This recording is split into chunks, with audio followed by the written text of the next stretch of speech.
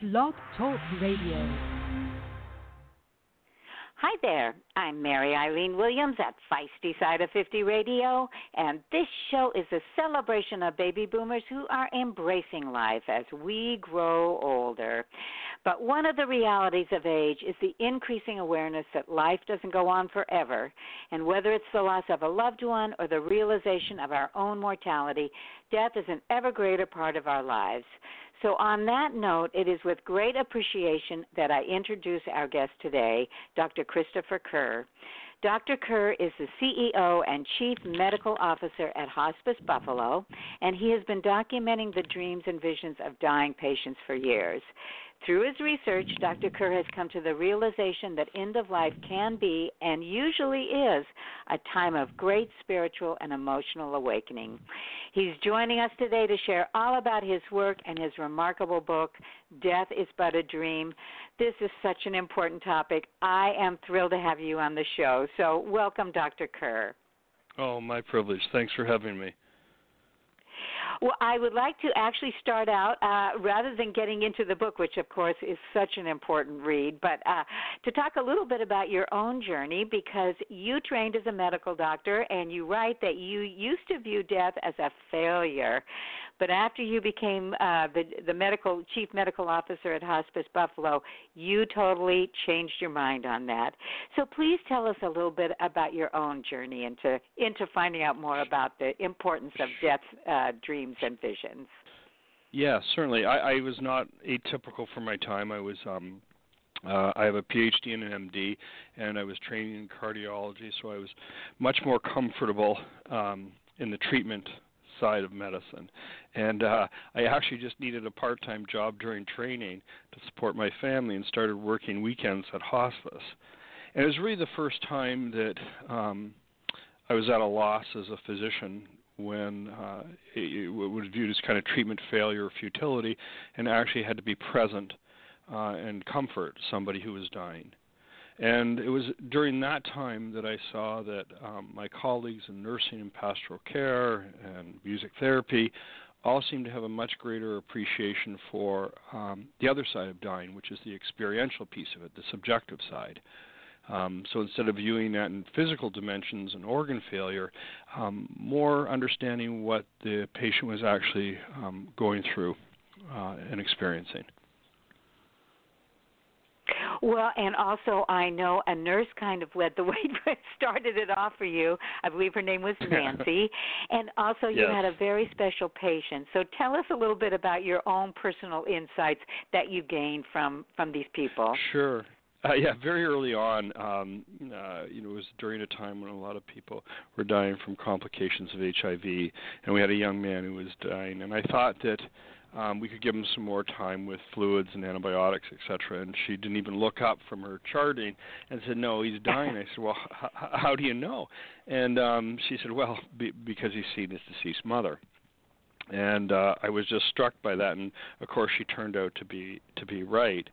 But then shortly after that, I had an experience that I've had many times since, where I had a patient who was cradling a baby and cooing the baby and using a name, and her children didn't understand the reference, and then her sister came in from out of town, and it turned out the boy who was named Danny had actually been her first child who was stillborn. And what was remarkable then and now is that it was so obviously therapeutic for her.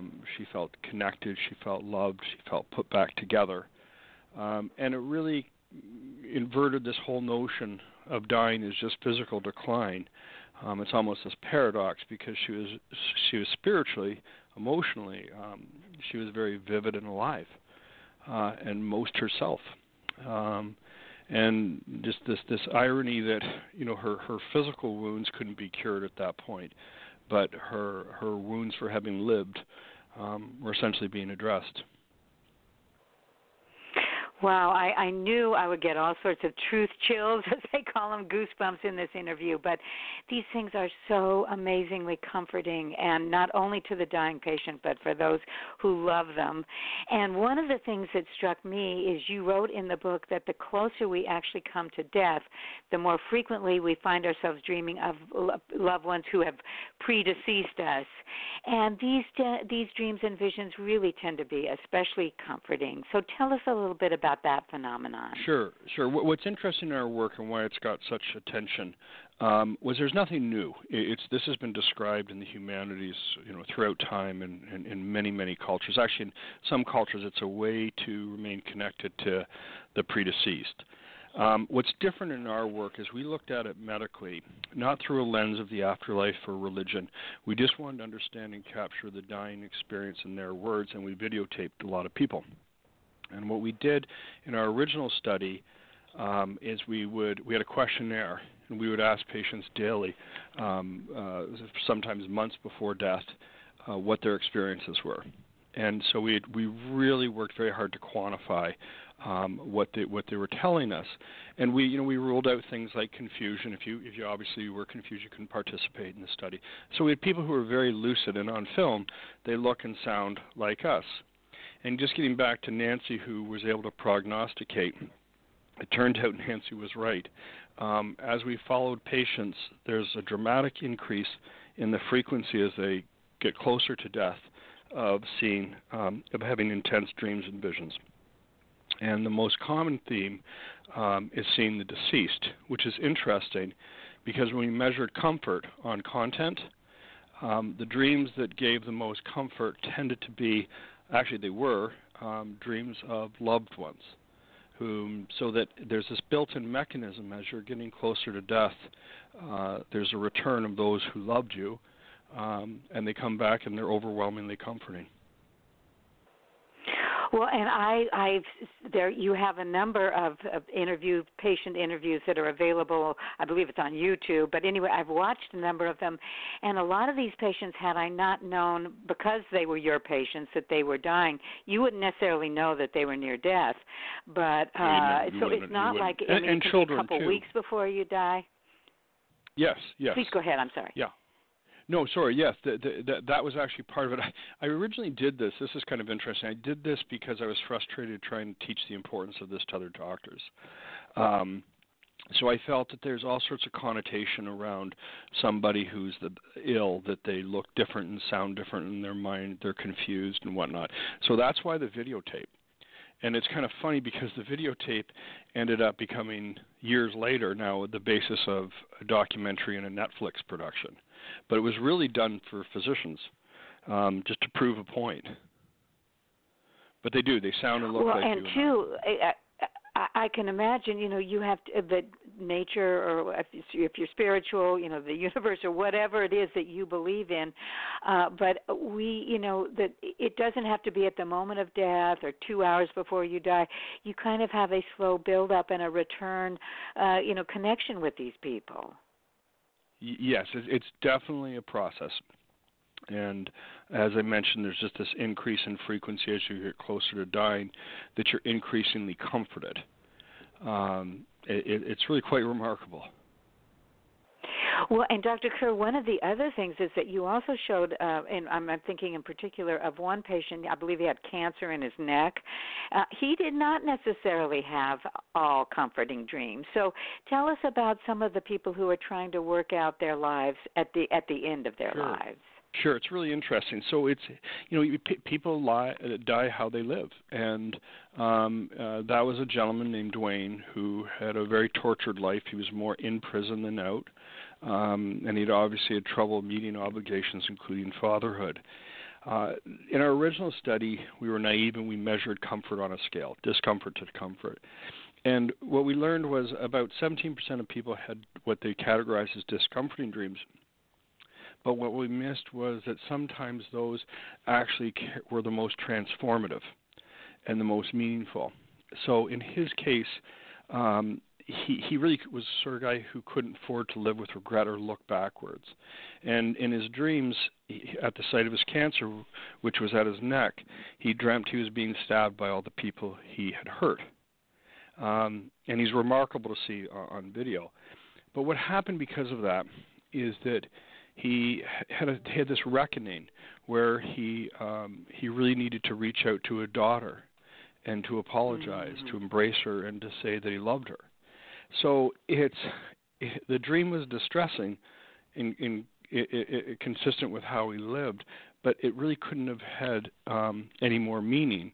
And he kind of got through the back door, but he got to a better place, which involved a lot of forgiveness and love. So it's very hard just to view them as discomforting. Well, and another woman that I haven't seen the video of her, and I don't know if there actually is one available, but the woman who didn't know how to love because her own life had been so difficult. Oh, she's remarkable, Doris. She's actually, that's a separate book about, she was in a Ferdinand institution in Massachusetts where they put children with various disabilities, but also people who had behavioral problems. And she was taken from her home, a life of abuse and neglect, and she actually ran away.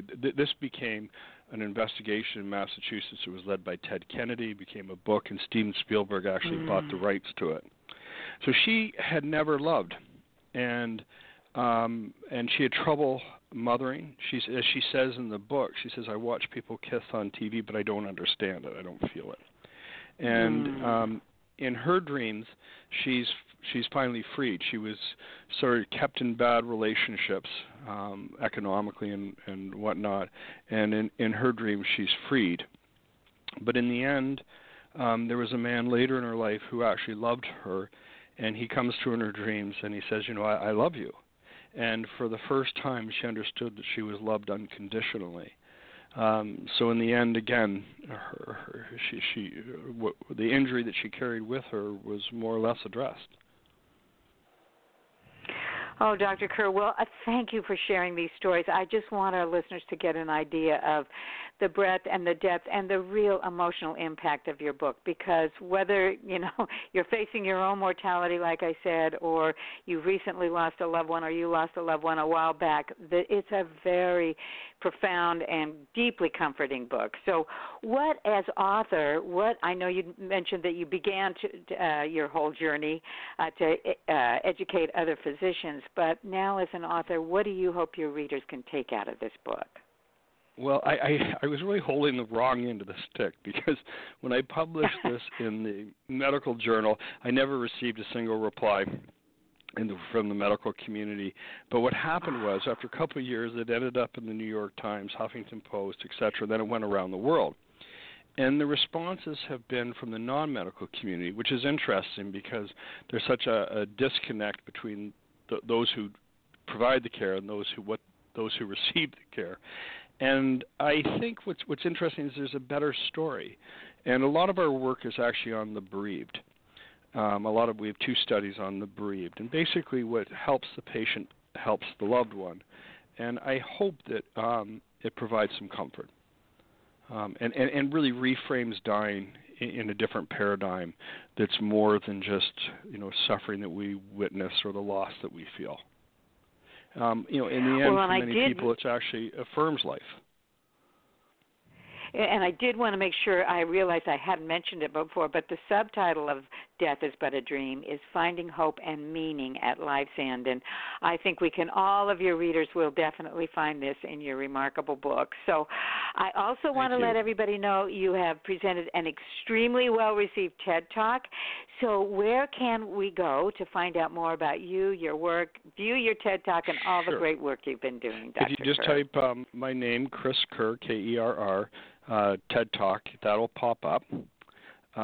There's an author site, drchriskerr.com, and the book is called Death is But a Dream, and it's available through Penguin now on pre-sale, and it comes out on February 11th. Well, congratulations. And again, thank you so much. Before we go, though, I just want to know, do you have any final thoughts for our listeners? No, I other than that, I really hope that this redefines dying in a different way for people, and they find comfort in the book. Well, I certainly have. It's an important work, and I can't thank you enough for spending your time with us. Thank you very much for having me. And I urge each of you listeners out there, please check out Dr. Kerr's book, Death is But a Dream. You're going to be reading accounts that are going to give you and those you love great solace, especially when dealing with these important issues facing death, whether it's our own or those of who we love, and making that final transition. This book is going to help enlighten and inspire you, and, of course, we know those times can be difficult. So I totally urge you to check out Dr. Kerr's website and this remarkable book.